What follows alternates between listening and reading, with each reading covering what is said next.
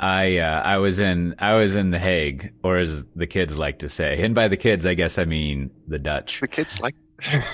They Did the kids like saying The Hague? they say Den Haag, and I got a couple comments on The Hague. One, it's true what people have told me that like I took the train down there, which is fine, not a big deal. As you get closer to The Hague, people dress more nicely, lots of suits. So The Hague is sort of like very dressed up, businessy type of part of Amsterdam. It's really all just Amsterdam. I think that's the attitude people have about Amsterdammers, is they think the whole of the Netherlands is just Amsterdam. Which does that like rub them the wrong way? I mean, is that like... yeah.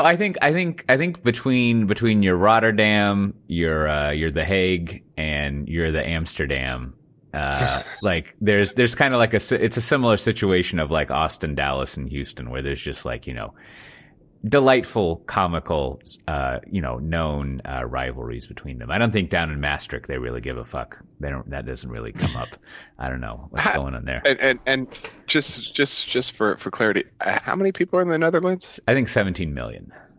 Okay. What I hear. So it's not that much smaller than Australia. Yeah, I don't know if we've mentioned this here, but one of the reasons I heard that Dutch people know English so well, I mean, I think it's just because they learn English from a young age, and learning is probably why. But one of the things that people say every now and then is that the Netherlands is such a small market that it's very rare that TV and movies get dubbed into that makes sense, into Dutch. So there's always like subtitles, so you basically get exposed to a lot of English. However, when we went to go see, I don't know, How to Train Your Dragons, Lost Kingdom of Rise of the Dragons, whatever the most recent one is, it was all in Netherlands, as they say, all in Dutch, which was kind of interesting. How'd you follow?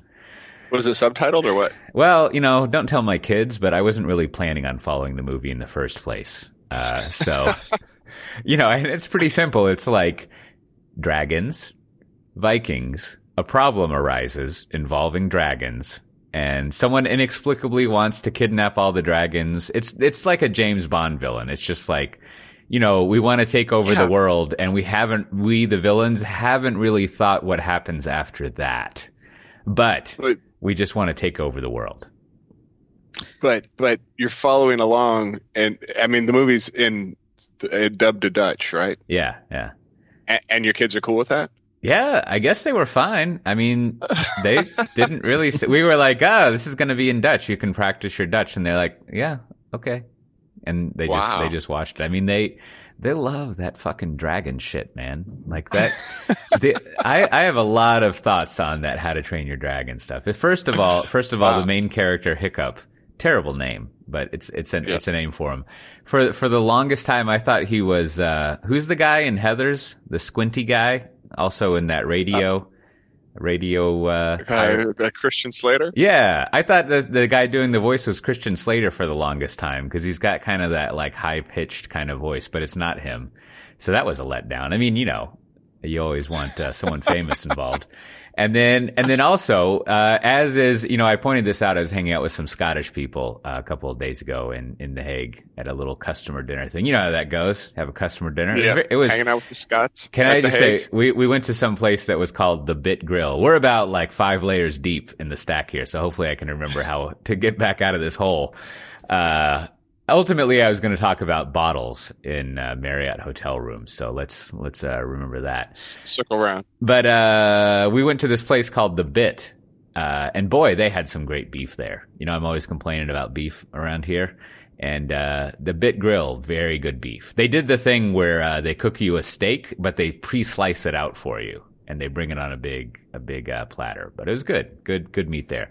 So I was talking with the Scottish guys, and I got to point out like my favorite thing. Finally, to some Scottish people about How to Train Your Dragon and stuff. And like I said, do you ever notice that like Vikings in all Hollywood movies are always Scottish?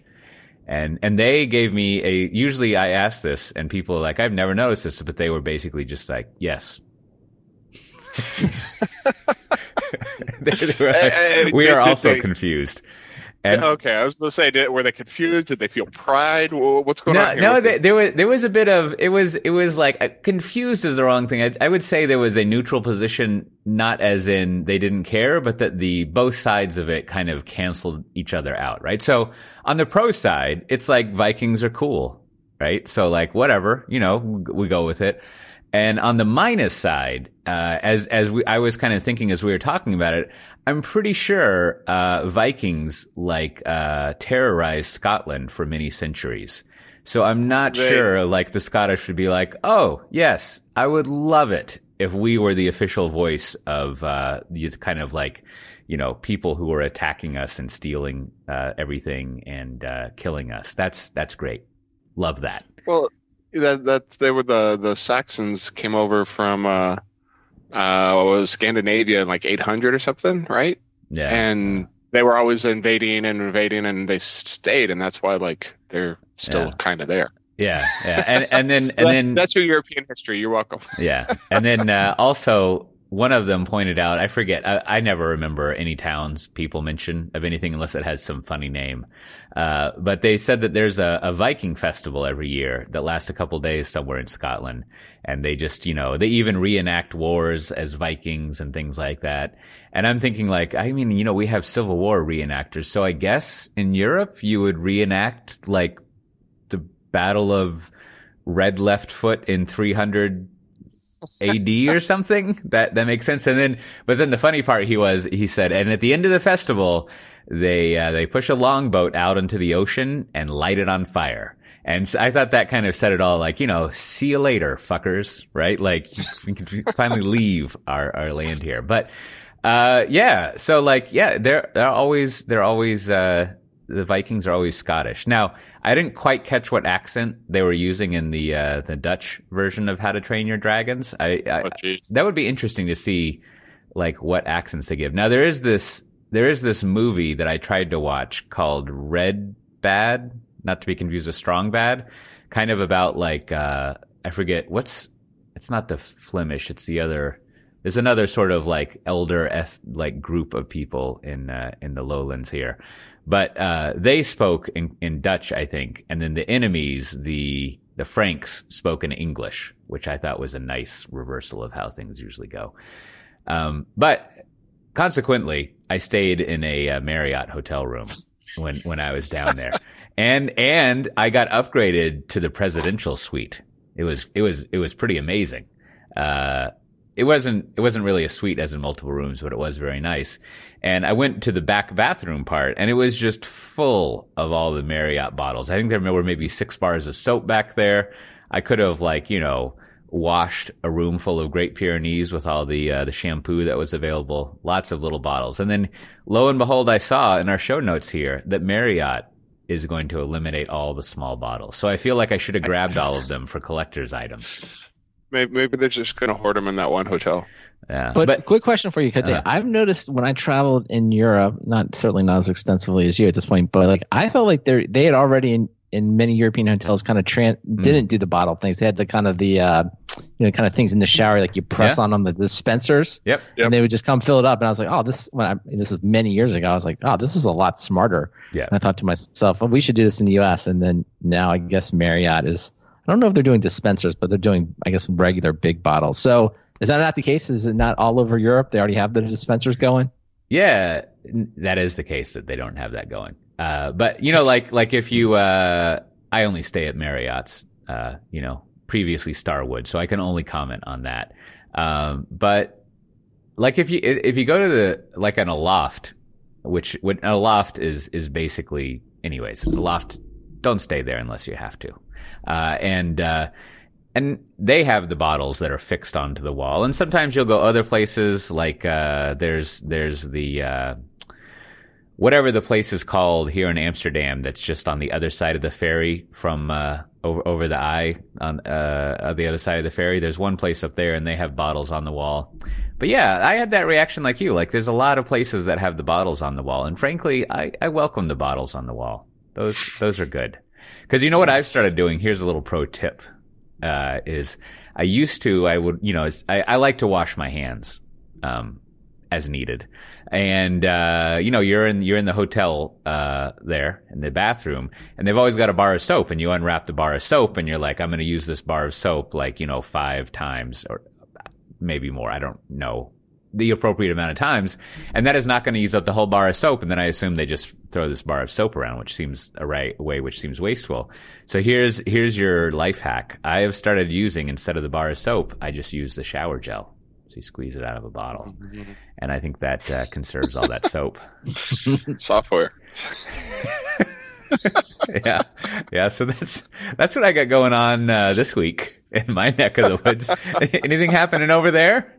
Hey, no, I do have one follow-up question, not on the soap. I'm going to let that go, but I want to know The Hague, because I feel like my only exposure to The Hague is through basically American movies where they're having some criminal. There's a criminal trial for usually wars. Somebody's got to break out.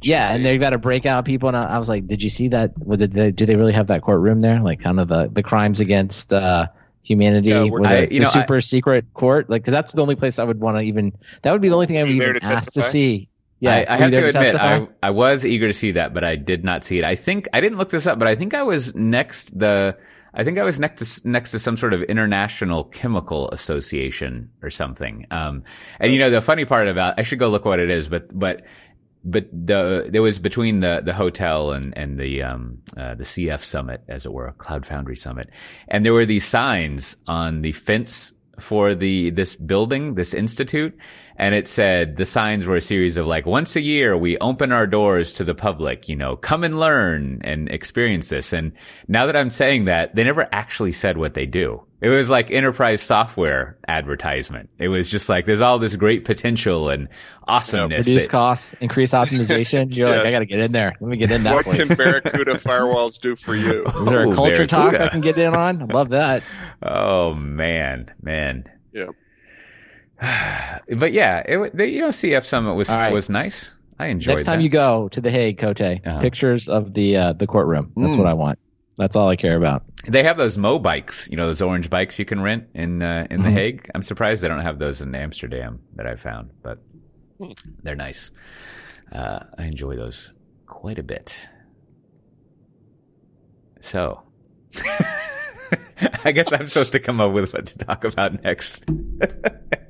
I was at CF Summit. I ran into a lot of people I know. You know who I ran into? Some of the active state people. I mean, Staccato people. They're over there at SUSE now. One of my favorite sort of little things to follow. I think they're more or less independent. I think there's a Swedish company that bought them or something, but they seem to be doing fine. They still have lots of stuffed lizards. I should have gotten one. And when it was drizzling a little bit, one of them pulled out what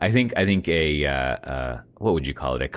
A swag collector's item. It was an umbrella that had printed on it Active State Staccato.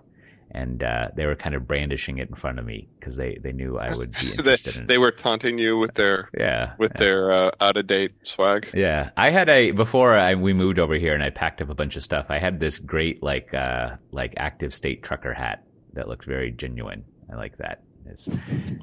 I don't even want to know what I have in storage anymore. Yeah.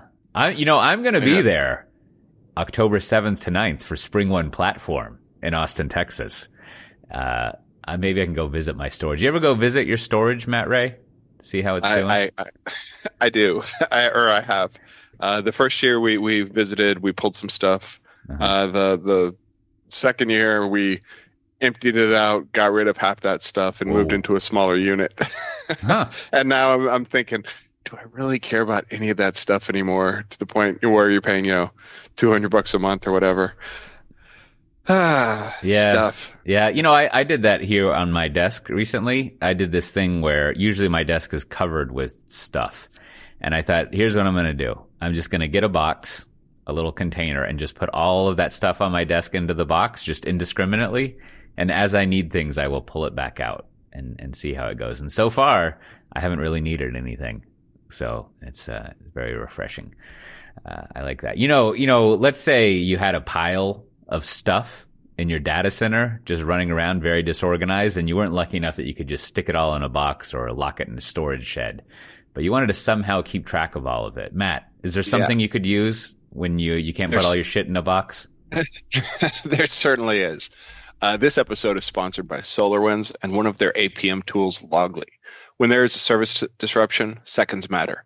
Don't waste time looking for logs or combing through endless screens of events. Let SolarWinds Loggly aggregate, manage, and analyze all your log data so you quickly spot issues, jump to the relevant event messages, and identify the root cause. And the Loggly in-context integration with SolarWinds AppOptics adds rich performance instrumentation and distributed tracing to further accelerate identification of root cause and significantly reduce MTTR. Spend less time troubleshooting and more time innovating with context in your logs. Loggly is scalable, cloud-based log management that won't break the bank. Plus, SDT listeners get a special 20% off your first year of Loggly from now until September 30th. Better move fast. Offer for new customers only. To try it for free for 14 days, just go to loggly.com/SDT. That's Loggly, LOGGLY.com/SDT, all lowercase. If it logs, it can log to Loggly. And of course, we always thank SolarWinds for being such a great sponsor. Really appreciate them. Yeah, and 20% off an entire year. What a deal. That's what a deal. 20%. You know, I used to, when I was younger, I used to think that like 10 and 20% was not that much. But now I realize that 20% is a lot of money. 10%. You know what 20% is? Double That's partner 10? margin. Oh, yeah. Bring it back to enterprise software sales. So I was at CF Summit, and you know, one of the things, and I've been trying real hard to like write more newsletter stuff. I forget where I commented on this, but I really like Matt Levine's money stuff, and I like his tone and format, and so I'm like, I wanna be like Matt. I'm gonna be that guy, and my target is you got to write like maybe 3 to 4 newsletters a week. It's like a challenge, and what I've discovered is I have a lot to say. I just have to make myself sit down and type it and be happy that it's just kind of babbling. But when I was at CF Summit, there's always a lot of discussion. Well, I mean, I think the general sentiment in the world is like, all right, with Kubernetes, that's what we're going to do. Let's charge on through that business. And so there was lots of discussion of that there at CF Summit, and of course there was some VMware people. And I think the current thing, what was it, maybe 6-7 months ago? It was like, Kubernetes is a platform for building platforms. So all you developers can go fuck yourself, right? Like don't touch my platform. And now I think the meme is, and this was a while ago, but I think the meme is like, we want to make it boring. And, that's an interesting concept. But as I was noodling through things, one of the things I've been playing around with is like, I feel like, so the goal, there's 2 goals. You have a goal of like, and this is all, trying to learn from and build on the learnings of the OpenStack world, I think, which had similar ambitions and things like that. And it feels like so far there's been different paths being taken and stuff. I'm always curious to see what happens. But, one, let's just all agree on this standard and treat this thing as a standard that we all code to, which seems to be happening, right? Even Brandon's favorite Mesosphere is like, boom, I'm a Kubernetes people. Yep. I don't know if that's grammatically correct. And as is everyone else, it seems. So you got that going on. And then I think there's this other part in infrastructure software that's always the boring thing, which is like, we are providing this for someone further up the stack than us, in this case, developers, to use. And I'd kind of sort of like them to stop messing with my shit. Right? Like, we don't really want them to get down here and do things, right? Like, this kind of starts with, here's your interface.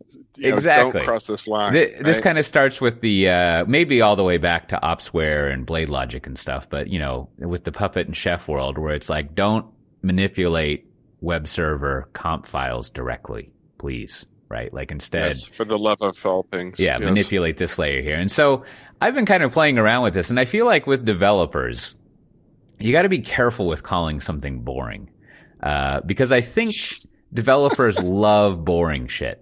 Like, I think to them, like, if something's a black box, that's like they want to know what's in that box and they want to mess around it. Now, they might get bored on their own, But we have this notion, and I don't know if this is true, but I'm just kind of thinking through it. Like, we have this notion in the containery world that, like, developers, you know, they want to spend their time being productive and they don't want to spend their time configuring things. But then we spend a lot of time telling developers they shouldn't be configuring things. And so there's like this weird, I don't really know what the path is there, but I think maybe, and maybe y'all, especially Matt, have experienced this, because that's a lot of like kind of some of what, you know, Chef has been trying to achieve over the years. But like, I think maybe you let developers like play around with the thing for a while and they get bored and just want to automate it and not like mess with it anymore. But you kind of can't go in telling them like, this is boring, therefore you shouldn't be interested. It's like if I told my kid, you should really not look at the top shelf of the pantry. There's nothing interesting up there. I would like you to not do that. That's the candy and liquor shelf, way out of reach. Candy and liquor shelf. I like the way you arrange it. Wait. I'm just saying. Yeah. I mean, definitely developers. They generally don't want to know what's going on down at those layers. You know, they hopefully have better things to do than to worry about, you know, the state of the infrastructure until it affects them. And what I kind of see in general is, you know, large organizations where somebody paid too close attention and they built some, you know, baroque, bespoke monster piece of infrastructure, and then, you know, developers have a hard time deploying onto that thing. And so having a platform like, you know, a Cloud Foundry or, you know, any sort of established standard interface to deployment in the long term, that's a big advantage for developers, as long as they, you know, stay in their lane. But I think you're hitting on the most important part of that, is that until it's sort of, you know, because another way for boring would be stable, right? I think that'd be kind of a different way to think of it. And say, until something has been proven to be extremely stable, almost to the point that if there's an error, it's probably much more likely to be your error than it is the underlying thing that you're using. Like I think Linux would be at that point, whereas most of the time it's, you know, not the Linux operating system. You yourself. So anytime you're introducing any type of new platform, or, you know, package it up, whether it's a Java application server or, you know, any type of, you know, application deployment strategy, I think this is where to be more optimistic around developers. Hey, we need to know enough about it until such time that it's proven its stability to us. And then to what you're saying, Cote, once that has been done, it's absolutely, let's encapsulate and automate as much of this as possible, because it's met that stability goal, or, you know, just kind of sense that like we're at a point that we're going to move beyond this, right? We trust it. We want it out of the way, but it takes a while for each one of these, anything that's new, it takes a while for everyone to get comfortable with it. Yeah, I mean, you would think after all these years and having like worked at RedMonk and ostensibly known about developers, I would like know, but like they're still very confusing to me as far as like their loosely put, their buying habits and the way they select things, right? Like every couple of years, and I use this term developers kind of purposely facetiously, as if you can kind of like boil down the millions of developers into the world into like one persona. One style. Yeah. But they still like, they mystify me with things that they choose and don't choose, and just I don't know, maybe like the simple rules just straight up apply and I keep battling against them. The simple rule being like a developer wants something quick and easy to use that they don't have to pay any money for. And also it probably should work, although that's kind of optional. Right, like, because it should at least work for their purposes, and then someone else should have to worry about running it, and they don't need to do it. That's kind of the characterization that in the infrastructure world people have of developers, right? Like even one of the talks I went to, I always like to go see a Dr. Nick talk. It's fun to think about his arc, right? Like from being just a Ruby on Rails guy who had funny jokes. And then he had this great talk. I don't know if you probably never saw this, Matt Ray, but it was about Bosch, which is the configuration thingamajiggy in Cloud Foundry. And his talk was called, what was it? It was like, but I just learned Chef, why do I need to learn Bosch? Which was hilarious at the time.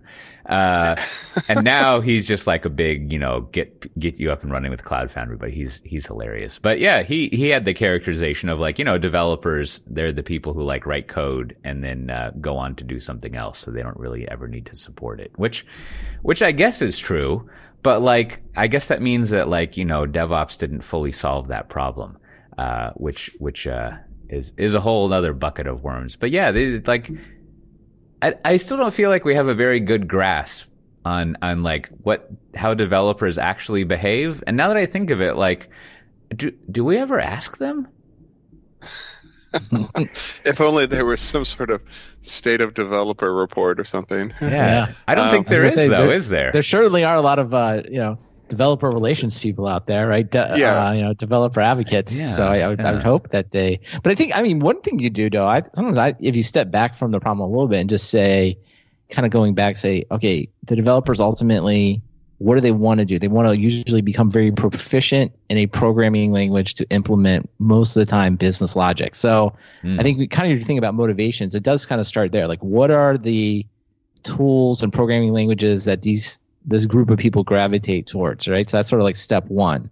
And then step two is, okay, how then are they supposed to run this in a way that's both stable and scalable? And another way to say it, that just prevents them from being on call and getting lots of late night messages, right? So if you kind of just keep walking through that process. And then I think the third thing there is, all right, what's the learning? So once I've become skilled at programming and I know a couple programming languages and I've developed some preference to it, it's like, how much other stuff do I need to learn to build and run my code? And if I learn it, what's the lifetime, value of this new thing that I've learned? So if someone comes out with like something brand new, a new way of doing it, and it's not stable and you're not sure, it's like, I think there's always going to be some natural hesitation to like, I want to learn this whole thing, right? Because it kind of feels like, was it like a Roach Motel kind of thing? Like, if I get in there and learn a bunch of stuff, it's not going to work. It's not going to be transferable versus like, take Kubernetes, right? I think this is where it's everybody, at least at the moment, I think feels like, hey, it's valuable to learn Kubernetes. Like, this is going to be a skill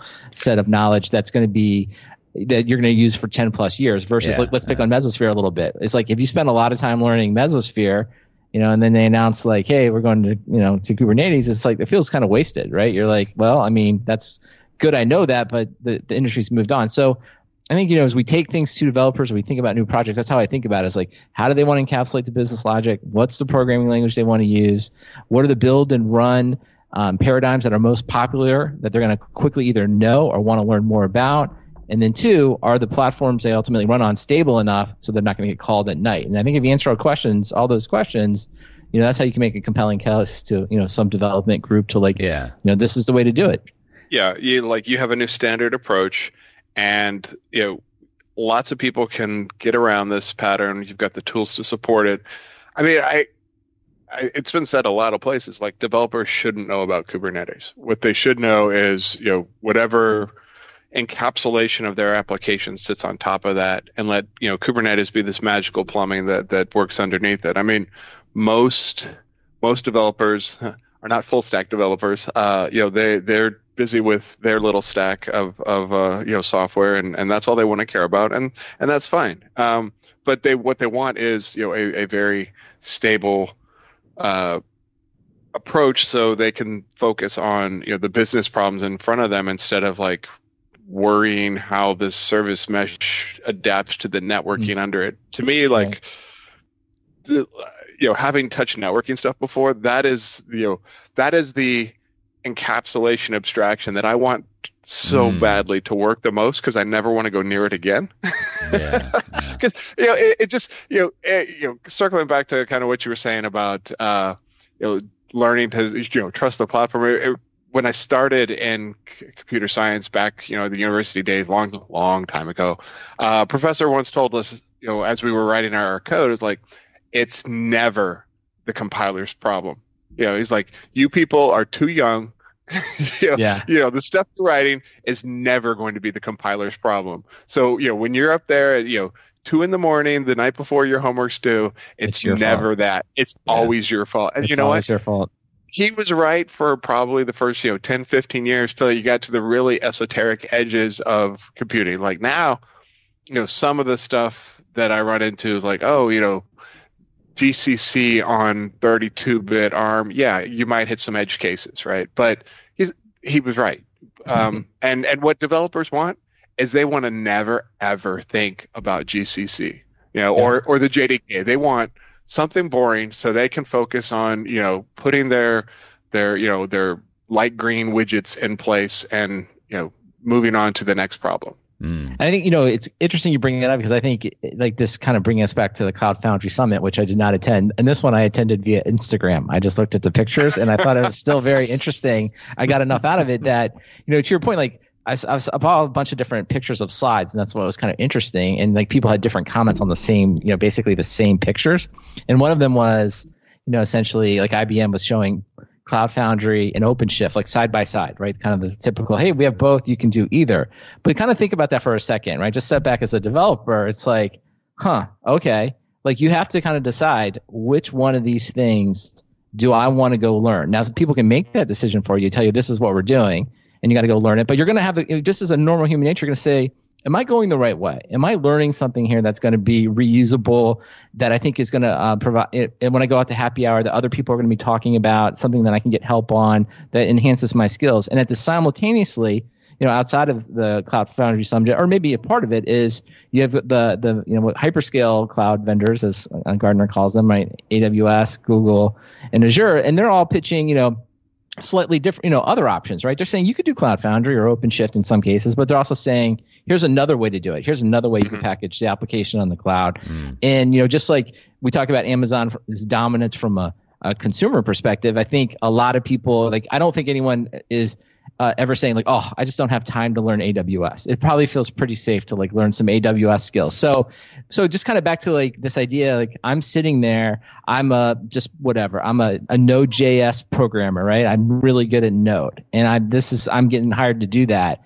So when I go to deploy my code, or I want to use some of these external services, there's Cloud Foundry, there's all the things I just mentioned from Azure, from AWS, maybe from Google. There's OpenShift. Like there's a lot to take in there, right? And then there's pros and cons to each one, and then there's the stability of each one, and like who's using it. So I think it is a lot for. I totally get where a developer's coming from. Is like, not totally sure which thing. And then there's just Kubernetes. Like there's just like roll your own, right? And you're thinking to yourself, maybe I don't want to be there forever, but I need to learn enough until it is like GCC, until it's never my fault, right? Right. And I think that's a lot to take in. So that's why when you see a lot of people talking about, PaaS has been here before, or like, we should just adopt the PaaS, is like, I don't know. There's still like a lot of uncertainty. And I think from a developer, I could see why they're asking a lot of questions right now. So maybe here's like one theory of the life of cycle of this stuff. So it seems like, here you could be selling your infrastructure layer of stuff, your platform, whatever it may be, or you could be doing an open source thing. You want it to have wide use. It sounds like maybe if this layer involves running custom written software, right? So never mind packaged software and all of that stuff. But like, you're never really going to like sell to developers. But what you can sell to developers is like this way of doing your programming and packaging stuff up in frameworks that you like, and it works well for you. And if you start getting them early on, you kind of win that over. And then you never really send your salespeople to talk to developers. You just send your thought lords and ladies, or really to the people more or less who are in the application chain. But the people you go sell to are the infrastructure people who run the infrastructure and provide that. And basically they're the ones you always sell to. And, you can do the thing of like, if you find the business owner who can push down from the top that you should do this stuff, there's that. But ultimately it seems like it's the infrastructure people who are going to make it happen and have all the money. And so they're the ones you have to sell to. And you basically use developers to push to, depending on which side of the thing you're on, your developers to force the infrastructure people to adopt your technology because the developers want to use it. And that's where the line of boredom is that like, you don't really want the developers to like muck around in the infrastructure people's stuff, because then the infrastructure people are going to be like, developers are idiots and I'm not going to like let them mess with my stuff. Yes. Yeah. I mean, definitely from the infrastructure people generally have the budget, and the developers, are at least coming from the infrastructure side. The developers are seen as, kind of fickle. And, who today they're like this, tomorrow they're like that.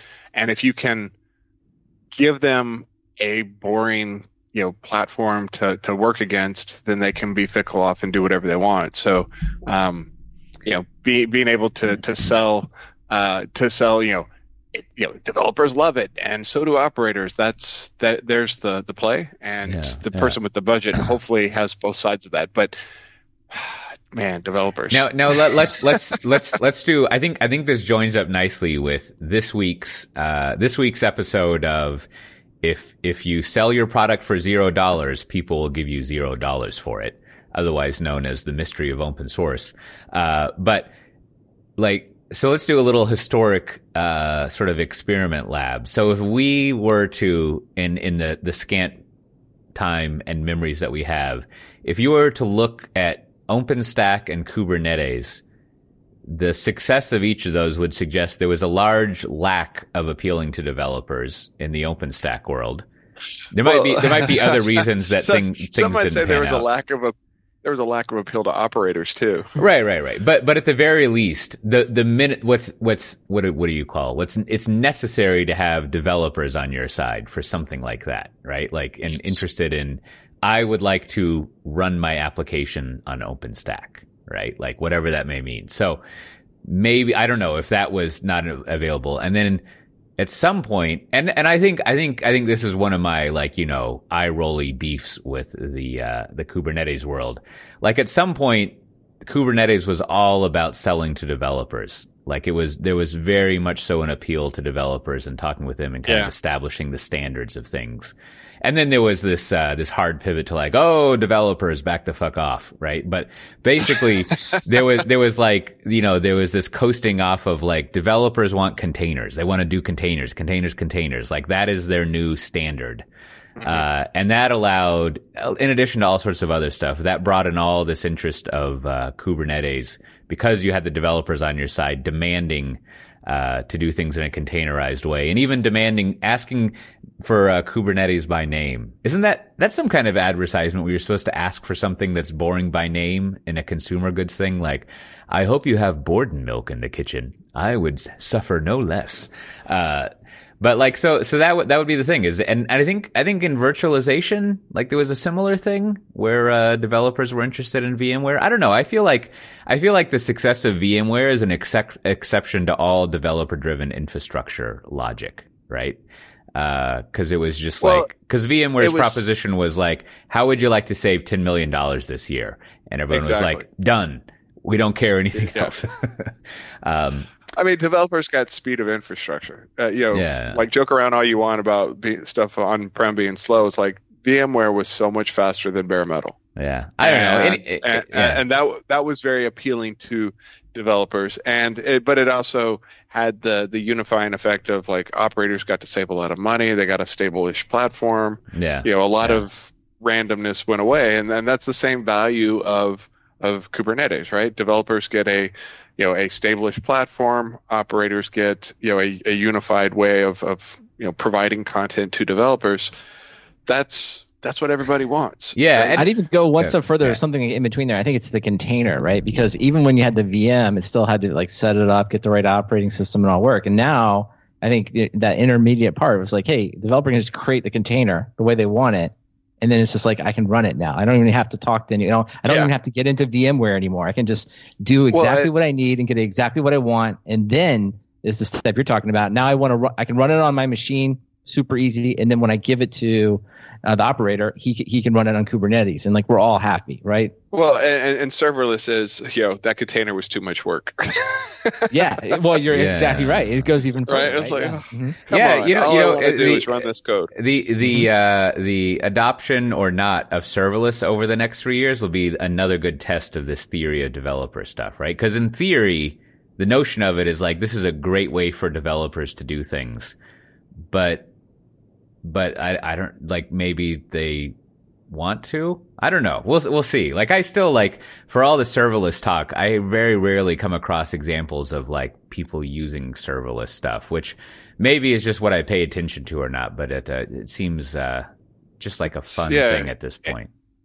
I mean, I definitely am seeing it as kind of that little bit of glue at this point, right? Because a lot of the cloud is just, you've got this service over there and that service over there, and how do you stick them together? It's like, well, throw a little bit of glue in there. So like serverless is, the pearl of the cloud, and it's not going to go away. And there's not really a successor to, how much simpler can you get than just running straight code? And then I guess another interesting bumper, so to speak, for this would be, so is all of this work sort of just trying to replicate public cloud, but not using one of the three public cloud people? Because it seems like the proposition of a public cloud thing for developers is like, you just get what you want very quickly. Like, you don't have to worry about configuring things. And we've got all these different services that you can use, like whether you want to be serverless or straight up like directly get SSH into a VM and things like this. Like it, is everyone just chasing, like, if you didn't want to just fully commit to Azure, Google, or AWS, like, do they set the standard of what's awesome? And, the rest of us are just trailing after them?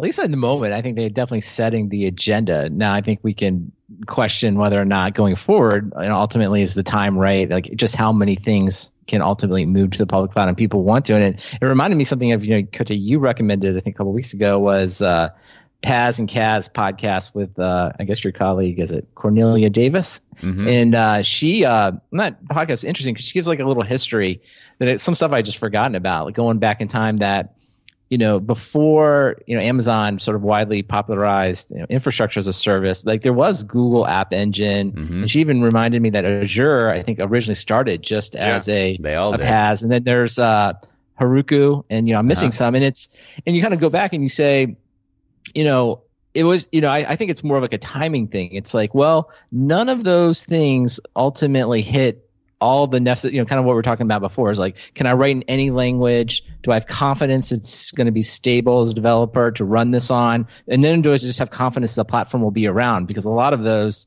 have, been, I don't know, did they officially write like the blog post to end Google App Engine and, retire all that stuff? Is it still out there? Like, it's one of the few Google properties to survive the purge.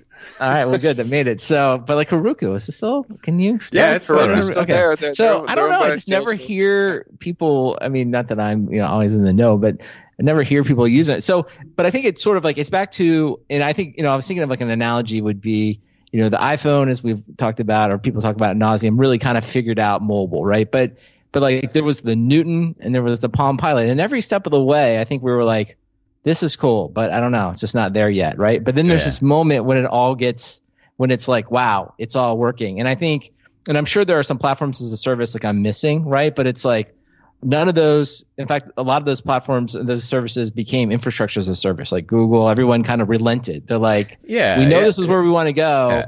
And so back to your original question, it's like, what I think you're seeing here is another attempt to like build on top of Kubernetes this, we're calling it serverless or functions. It's another attempt to get there to like, and is the time right? Are like people ready for it, and can all the stuff come together at once that it can become wildly popular? And I think that's where you'd say AWS and to a less extent Azure and Google are really making the big push there. But it's also possible it's just not. It's just kind of like, well, the Palm Pilot was a lot better than the Newton, but like after a while, you're like, it's just not there, right? You're like, it's just not enough. And so I don't know. In a couple of years, we may just decide it's like, no, it just wasn't, wasn't right. And to your point, maybe that, you hit on something that kind of flummoxes me is like, all of them.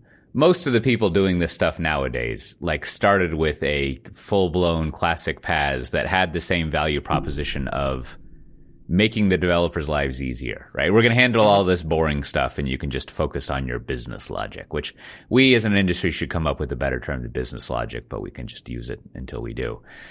Most of it's business illogic. Am I right? Anyways. But then they, like, as we saw, they ended up having to strip back down to like the nuts and bolts, as it were, right? Like for whatever reason, and I'm not even going to say developers, but their revenue came not from those full on PaaS things, but from just sort of like self-service, quick, raw IT.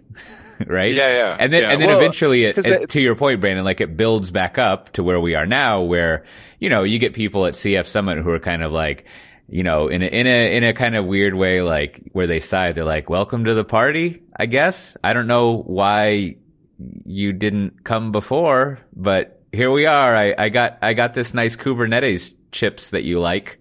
So, you know, enjoy your time. And so like that, I mean, I guess, you know, there is a timing thing, but it does,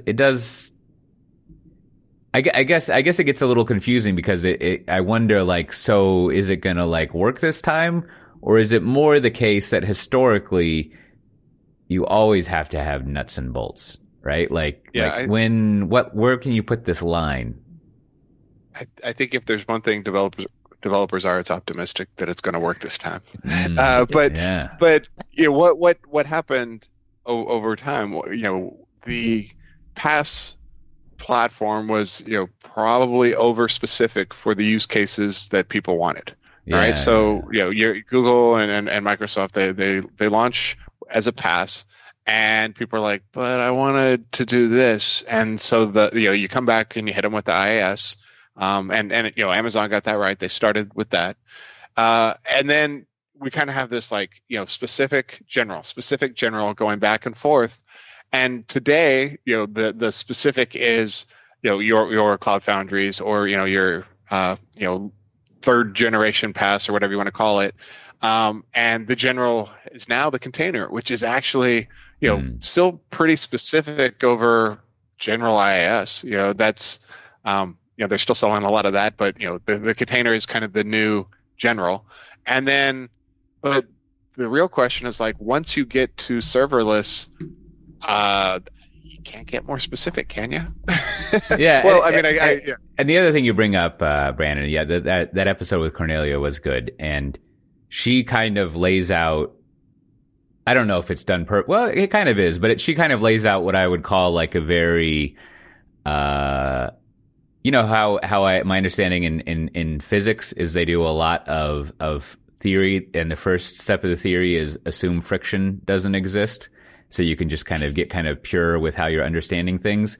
And sort of like the frictionless theory of cloud native stuff, I think, is there's this cloud native way of developing software that's based on highly distributed components using microservices that are going to scale up because they're basically stateless, and then therefore, you know, it's just, that's kind of the core of cloud native development. You have little stateless nodes that communicate with each other through microservices, and you get all sorts of stuff from that. And then, so again, the frictionless theory would be like, we have this new way of developing software, so we need the infrastructure to support it.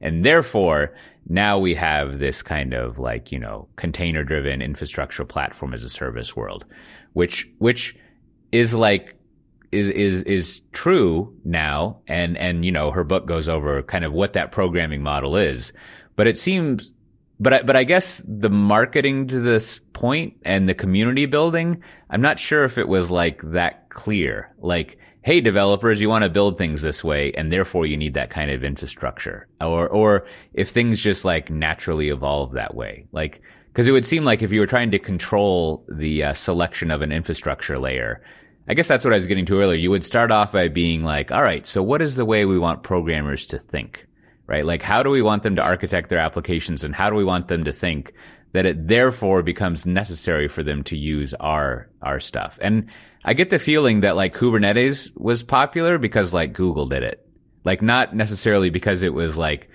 built around the idea of cloud native applications. Although maybe what we mean by Probably a cloud little native both. applications Yeah. is the way Google writes applications. Right. And that's sort of like the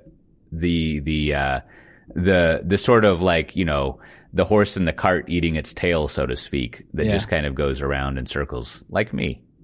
But I do think, you know, you bring up a lot of interesting points, and I think the timing, right, is always the really interesting point. And I think the short answer is to, like, it's a super complicated problem with lots of different moving parts, and that's why, like, there's no such sense of like a developer just stops and is like, this isn't what he wants. Like, developers are constantly thinking about what they want, their needs are changing, infrastructure needs are changing, business needs are changing, and that's why, you know, just in business in general, right, all the books, you know, often are just basically, you know, looking back and looking at survivor bias and writing, well, this is why it worked, but it's not obvious at these times. And so, and I think we go back in time and you could say, you know, using that same Palm Pilot versus Newton, it's like, well, the Newton's just way too big and it doesn't really do what I want. And the battery life's bad. And the Palm Pilot's like, this solved a lot of problems, but I don't want to learn graffiti. And it turns out the wireless networks we have just aren't really there. And then there's this moment where it breaks free. And I think that's just what you have to be thinking about. And I think it was working in technology. I think if you find yourself being like, wow, I've already had this. It's been around for a long time. Like,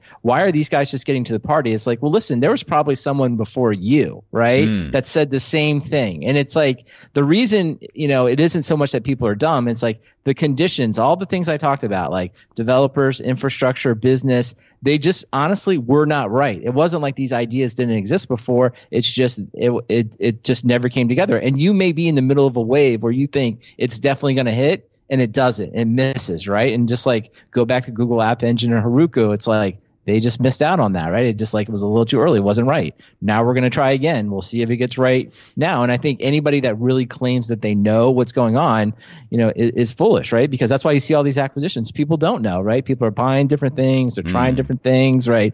You run as an independent company, or I'm going to buy your startup. And, you know, eventually it does hit and people want like the next VMware, the next AWS.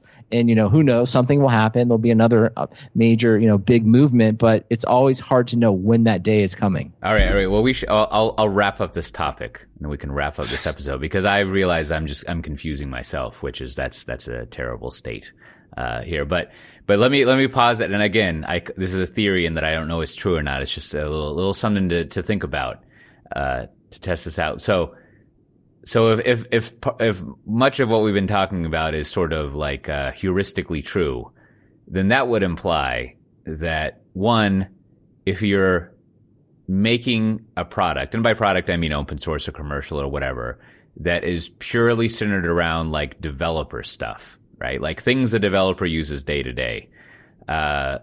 Basically, there's no money in that. However, it can be used strategically to drive the necessity of like infrastructure stuff and other things that someone else will pay for. Operations people pay. You can always, this is like, you know, I used to call this my janitor strategy, which is like, if you can get all this people to like throw up on the floor, you're going to be able to like charge a lot of money for janitors, right? Like this creates a problem that you need to clean up. And so that would imply that like if you're a startup working on like purely developer stuff, your only exit is basically to be purchased by a company that sells infrastructure stuff that needs you to basically like front run developers pulling and wanting to use your infrastructure stuff. Like there's no real sustainable long-term business model for a purely developer-focused business, except being acquired by like some infrastructure people who are like, oh yeah, we need this to be the prevailing standard for developers, so it pushes them to use this other stuff that we sell to operations people so they can integrate with Active Directory. Yeah, I mean, there's definitely that is an incredibly hard market, because essentially you've got the likes of Microsoft, who are giving away a fairly great developer experience now with Visual Studio Code and pushing large swaths of development towards that, of people who, in the end, Microsoft wants them to consume Azure. And so, you know, the whole developer experience is, how can I become a better consumer of Azure? You know, can I, oh, look, I can deploy straight to AKS, or, you know, this GitHub integration sure is swell, and I get notifications right inside my IDE, and I can, you know, oh, this Visual Studio pipeline, the DevOps pipelines, are fully incorporated. And so you just get pipelines more and more focused on, that experience. And, if you want to sell a way of doing things and you control the end-to-end means, that's always been a successful market. I mean, Microsoft has done that for years and years and years. They understood going back to like the Guy Kawasaki days, and that the way, or not a Guy Kawasaki, he was the Apple guy. The guy, the Microsoft ID evangelist guys who, they were giving away the developer tools to the Microsoft platform, and all that anti-competitive stuff they got hit for in the 90s. That works. Yeah. All right. Once again, stuff developers use, no money in that. That's well, it leads to money. I guess that's why the Red Monk theory is that the developers are the kingmakers, and just as their developer friends in the open source world experience, they don't actually control the money. They end up in the guillotine when the operators come in and take over. If they flee the country to the Barbados. I should make less harsh analogies. Guillotines aren't nice. They end up I don't know what a less harsh. They end up training their dragon and having a great time in Dutch. Oh yeah, and it turns out it's not Christian Slater. It's what a letdown. Well, I'm glad we got that one cinched up. Another great exploration of theory. So there's a lot of exciting conferences going on. A lot of news. I'm going to be at DevOps Days London at the end of this month, this being September. Now they're having a optional Schwagless event at the DevOps Days London. I read the prospectus, and it said we are having a Schwagless event, but we understand if you want to bring something. Now, my read of that is you're an asshole if you bring swag. So we're not going to have any, which means you will only have my pleasant company as your gift if you come there and talk with me. But Cote will have SDT stickers, of course. I hope so, man. I'm really bad about bringing those. I need to put them in my little kit of things, just tons of them. And also, I was asked to go to something the day before in London on September 25th, and I don't really know what it is. So if you look around for tech events on September 25th, I will be at one of them. If you're interested in that. Well, maybe you'll figure it out by the time we post the show notes. I hope so. I'm just going to rely on my handlers to, come to my hotel room, wake me up, and something. London. I'll be like cloud, or something. Now, also, November 3rd and 7th in Barcelona, we got the Gartner Symposium. Now, Brandon, you've been to a Gartner event like this, I presume. Oh, many times, of course. And are they good? I think they're very corporate. They're very enterprisey. Yeah. So that should be good. And in the parlance of our podcast, I think it's where all the janitors come. Like you can talk to a lot of janitors at that conference. But I actually have a discount code. You can get 625 euros off your registration if you contact me in Slack or email and you're interested in going. I'll send you that code. And I don't know, we got some other stuff going on. Any conferences you want to highlight, Matt Ray? I'm speaking at Cloud Expo Asia next October. Yeah. October 9th and 10th. And I have been shortlisted for EmacsConf. November 2nd. We're getting closer. Yeah. I'm getting pumped up. I am getting excited. It's a virtual conference, and of course, they told me your talk will be 3 a.m. Hey. I'm in. Now, you got to stay up, Matt. We got to do it. Is there any way we can use the goodwill and the collective power of the software-defined talk community to petition to have you moved from the short list to the yes, you're doing it list? We'll see. Can they submit some like pull requests or something? I don't know. Is that how they do it? Storm the IRC channel. I don't know. Yeah, boy, I bet they use IRC in the Emacs community. They're probably just like Slack. What is this? Has someone written an Emacs package with a bunch of parentheses for Slack? I bet they have. I'll follow up on that one. So someone's working on that. Well, do we have any feedback or anything to follow up on, Brandon? And We do. of the We got a community. Matt Ray quiz coming up, so pay attention, Matt Ray. One, I want to thank Blair from London. He sent us an email, so I sent him a bunch of stickers. But more importantly, even better, David from Wakanene, New Zealand. He sent us an email in making fun of the way that we portrayed New Zealand as a small island next to Australia. But he tells me, he says one thing he says, like, don't say fanny pack in New Zealand. He told me it means something totally different. I don't know what, but he did. But he gave me a bunch of words here, Matt Ray, so we're going to see how you do. Do you know what the following words mean? Jandals. What are jandals? Well, they're those flip-flops. Okay. Togs. What are togs? Swimsuit, I think. Yeah. Maybe. Okay. I don't know. Pavlova? Yeah. What is that? It is like a kind of a meringue dessert kind of thing, and New right. Zealand and Australia debate over who actually invented it. Oh boy. Okay. And usually there's some passion fruit seeds. All right, maybe we should just declare New Zealand invented it and just say we're done with that topic. Write in if you disagree. Pineapple lumps? What does that mean? I don't know. I don't know. Ooh, what don't know what lumps- pineapple lumps mean. Don't know it. And then lollies? Is that like, what does that mean? It's candy. It's Candy? a lollipop. It's candy. All right, you did pretty well. You only got one wrong, so I guess. How do I you don't know if know we're gonna I be got able- it wrong? You don't know what it is. I don't know. Someone else will fact check this work. You know, it's like when this is just like when I help my son with Spanish homework. You know, if you just say it aggressively, like it's correct, they often believe you. So you don't know, and you're like, what do you And by think? they, This you is mean good. your children. actually, yeah, I was actually about to say no, it doesn't work because then he'd ask me other questions. Like, well, what does this mean? It's like, I don't know. Listen, don't ask any more questions. All right, well, good job.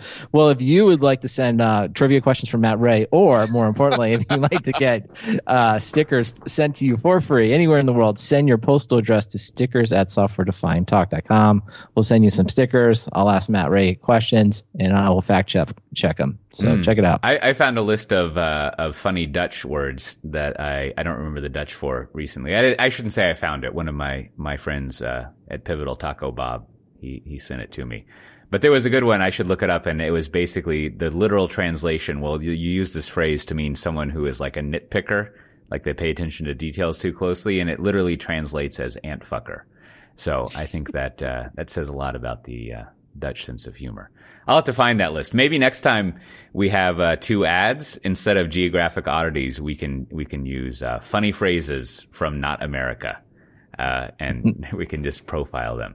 Well, you know, to kind of keep up with stuff, you should join our Slack channel. If you go to softwaredefinedtalk.com/Slack, you can find it there. We got all sorts of other stuff going on. If you want to go to the show notes, which you can find at softwaredefinedtalk.com/196. Since this is episode 196, we got Twitter and Instagram and LinkedIn, all sorts of good stuff like that. There's a discount on one of my books. It goes from $20 to $5. You should go buy that. And as mentioned earlier, you should subscribe to the newsletter that I'm trying to stay on top of. If you go to kote.io/newsletter, you can sign up for it. You should sign up for it, send it to your friends. You know, it's like all these things. It's entertaining for me to write it, but when I get higher numbers of people, you don't actually have to read it. You can just subscribe to it. You can set up a rule that automatically deletes it when it comes. That's fine. But just it makes me happy to know that that number exists. But with that, Brandon, what do you have to recommend this week? One quick thing before we get to that. Robert Scoble, was that what you were looking for earlier, Matt? Is that the developer advocate for Microsoft back in the day, or no? He was one. Yeah. Was Yeah, he one. was I was one. gonna say, I was trying to look up the name, and it's like, man, he's kind of a dark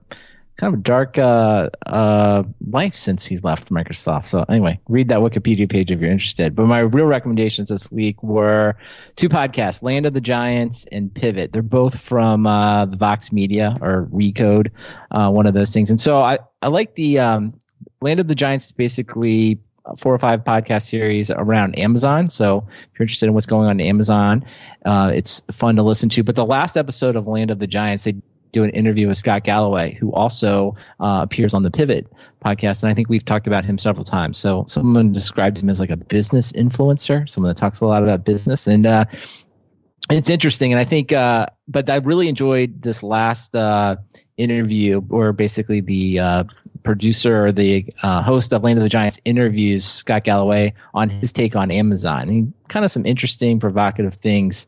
Some of the stuff we talk about here, but some other things to think about. So I would say, definitely check it out. And if you're interested, if you like that last episode, you can either subscribe to Pivot or Land of the Giants to get more of Scott Galloway or more about Amazon. So check those out. So you endorse the Land of the Giants thing. I, of course, hear the ads when I'm trying to listen to my favorite podcaster, Matt Iglesias, but it's good. That's right.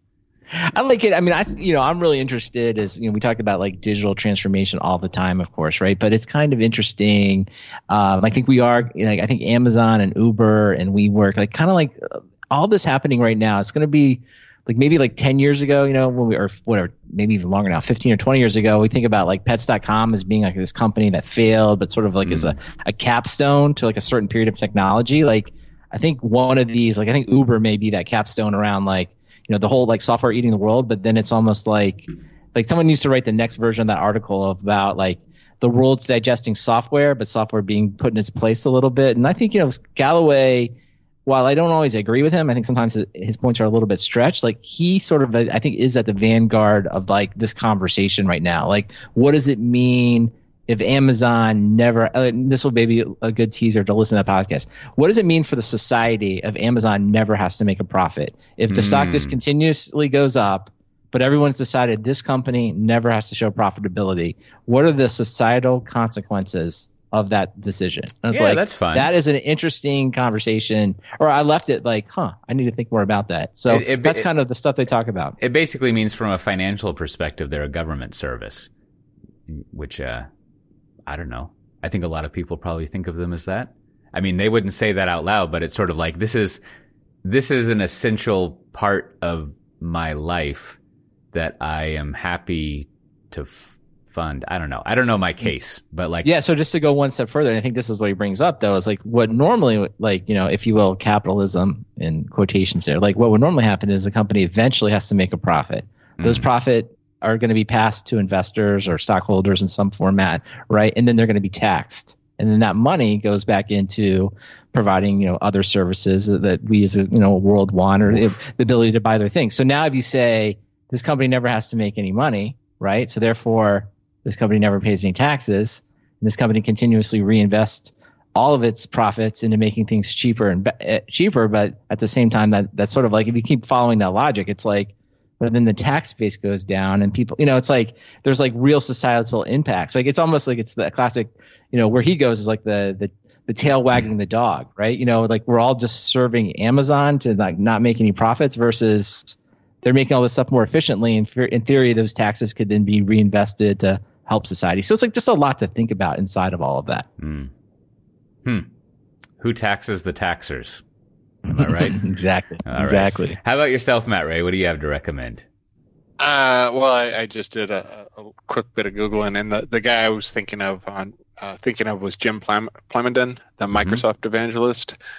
He was his notes and internal documentation about how to do developer evangelism were key evidence in the U.S. versus Microsoft antitrust stuff. They called it the Plamondon files. Yeah. So you can actually dig that stuff up and find them as scanned in evidence. It's quite fascinating about how he talked about attacking, not attacking, but attacking other developer communities for bringing them into your fold. I should go. I read that a long time ago. I should go reread it. And I actually ran into him because he lived in Austin, and I have he never published it, but I got an unpublished manuscript that he'd written, which was kind of I have that too. He briefly worked at Rackspace was going to become like an OpenStack evangelist, and if only how would have things been different? Yeah, but I think I believe he might actually live in Australia now. He's kind of off the grid a bit, but I think what happened, if I remember, is his wife unexpectedly died, and he was not interested in all this crazy business stuff anymore, and just pursued like his musical interests. Like he'd invented some kind of musical instrument, I think. Yeah. And now I remember looking up that he's involved in some sort of industry consortium in Thailand. if I remember right. There you go. Some fun Googling for our listeners. But my pick this week is a couple weeks back I said I was looking forward to the Wu-Tang American Saga on Hulu. I started watching it. It's actually pretty good. And I started watching at the same time the Showtime Wu-Tang Mics and Men documentary. So kind of going back and forth. They're both heavily involved with the original creators. So, it's if you like the Wu-Tang, it's a 1-2 punch of good history and entertainment. In that famous first album, there's this radio segment they have that they recorded, and they say the like something like, the genius is the genius. He just pulls it all together. And my understanding is like it was the RZA who was the one who pulled everything together. So what role did this genius guy play that we've never heard of? The Jizza and the RZA, they were cousins. Okay. So maybe they were combined together, but like I feel like the things shifted around as time went on. Yeah, well, they all take turns being the front man, but the RZA was kind of the mastermind. So if he was the guy in Ghost Dog who walks up and like fist bumps Forrest Whitaker. Exactly. Yeah. So the RZA was the producer, the original guy, and so the Jizza the genius. Yeah, the Jizza's the genius. So and ODB, those three were cousins. And the Hulu series, the main character is the RZA. I see. And then there's all these other people. You're like, who's that guy? Oh, he's not gonna. He didn't join the Wu-Tang. He got killed. Oh, that's too bad. I'm remembering something I was going to ask you, Brandon. So now you got your Professor Scott Galloway. He has a podcast with Kara Swisher. Now I like both of these together, but I feel like, have you listened to that podcast? Yeah, that's Pivot. That is okay. The one I recommended. That's why I was thinking that. Now my sense is I like both of these together, but as Outcast would say, I think this is maybe like too sweet, like a plate of yams with extra syrup on top. Like, is it too much to handle having these two people together talking with each other? Like, am I gonna like break a tooth listening to it? I think they definitely edge up to it, and I think there's several times they kind of go over. You kind of want them to dial it back a little bit, but on the whole, I guess I would say this: it's in my podcast feed or queue, and I do listen to it pretty religiously. All right. I think it's a good thing to do, but it is like there are times where. Like if you were to criticize, Galloway has, and they both have like a lot of set pieces, just like their go-to diatribes a little bit. And you kind of like, okay, at times you feel like they're just reciting lines versus like really, expressing kind of some new ideas. But each episode is, I usually walk away each episode. There's something new or interesting for me to think about. So but your caution there or your instinct is right. There's a little bit of that. Well, as longtime listeners know, I would never have a bunch of bits or go-to topics that I continually absolutely talk not. about. Nothing on this podcast. Totally. Everything on this podcast is instantaneously thought of. Every second, original content. Just no repeats. All right. Well, that's good to hear. Maybe I should check that out. I feel like that Scott Galloway guy is kind of like if you took Seth Godin and just like sent him to CrossFit and gave him like millions of dollars through an acquisition of a consumer company and just got him all hopped up on goofballs. Just very specific. Crazy. Yeah. What is it? No mercy, no malice? I don't know what that means. What does that mean? That doesn't make sense. Well, my recommendation this week, speaking of the opposite of Professor Scott Galloway, rhetorically, if you should check out this book called Trick Mirror. And I still haven't remembered how to say her name correctly. Gia Torrentino. I'm saying it wrong because I don't have it in front of me. In my defense, I very rarely know anyone's name or how to pronounce it. So it's not indiscriminate. I don't think that's a good excuse, but it's a great book. It's a bunch of, I think 5 or 6 original essays that she's written. And, they're just like wonderful. I don't really ever give anything 5 stars, but I gave it 5 stars in Goodreads. I listened to like Brandon, I listened to the audio version, and she reads it, which I think makes it, anytime you have an author reading something, it definitely is worthwhile because then, in theory, they read it the way they hear it when they wrote it. So you get to hear all the pauses and intonations and stuff. And it's a good book. You should read it or listen to it. Well, with that, this has been another fantastic episode of Software Defined Talk. You can check out the show notes for this episode at softwaredefinedtalk.com/196. Now, if you know how URLs work, you can just delete 3 of those characters in there. I'll let you pick which ones they are. And you can go see all the episodes and join the Slack channel, stuff like that. Remember, subscribe to my newsletter. Find out how at cote.io/newsletter. We'll see everyone next time. Bye-bye. Bye.